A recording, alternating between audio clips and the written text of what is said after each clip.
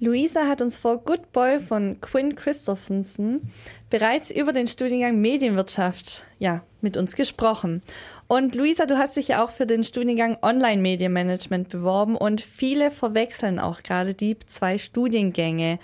Kannst du vielleicht unseren Zuhörern erstmal erklären, was ist OMM bzw. Online-Medienwirtschaft überhaupt? Online-Medienmanagement ist ein sehr interaktiver Studiengang, in dem Teamarbeit und Projekte ziemlich groß geschrieben werden. Und wie der Name bereits verrät, bildet der Studiengang Spezialisten für Management von Online-Medien aus.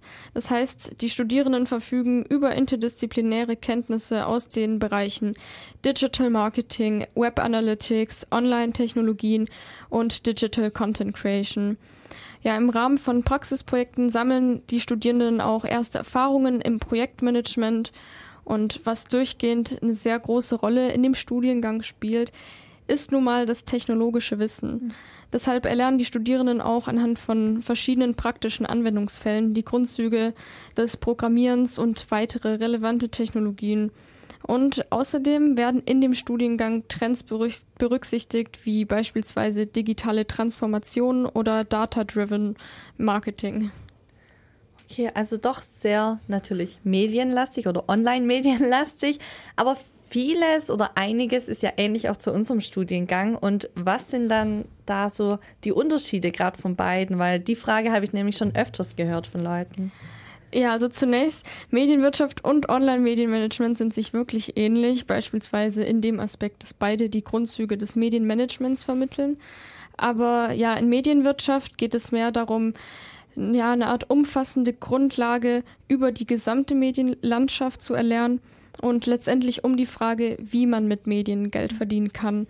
Bei Online-Medienmanagement hingegen liegt der Fokus eher auf den verschiedenen Online-Technologien, die sich hinter dem Wirtschaften mit Medien verbergen. Und in welchen Bereichen kann man denn nach MW bzw. nach OMM arbeiten? Typische Einsatzbereiche für Medienwirtschaft-Absolventen sind Medienunternehmen wie öffentlich-rechtliche, aber auch private Rundfunkanstalten, Verlage, Öffentlichkeitsarbeit bis hin zu Werbeagenturen oder auch die Film- und Musikindustrie. Ja, aber theoretisch können Medienwirtschaft-Absolventen in jedem Unternehmen ihren Platz finden, dann eher in der Medien- oder Marketingabteilung. Also man sieht, die Möglichkeiten sind da sehr, sehr vielfältig. Und auch die Absolventen des Studiengangs Online-Medienmanagement arbeiten in klassischen Medienunternehmen, Industrieunternehmen, aber auch bei Dienstleistern. Und ja, allerdings mit dem Unterschied, dass sie dort dann als digitale Spezialisten oder Führungskräfte im Online-Bereich arbeiten.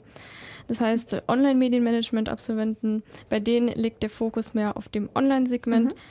Das sind dann beispielsweise die Bereiche E-Business, strategisches Management, digitales Marketing, aber auch Content Creation, Web Analytics bis hin zu dem ganzen IT-Kram, wie IT-Konzeption und Umsetzung.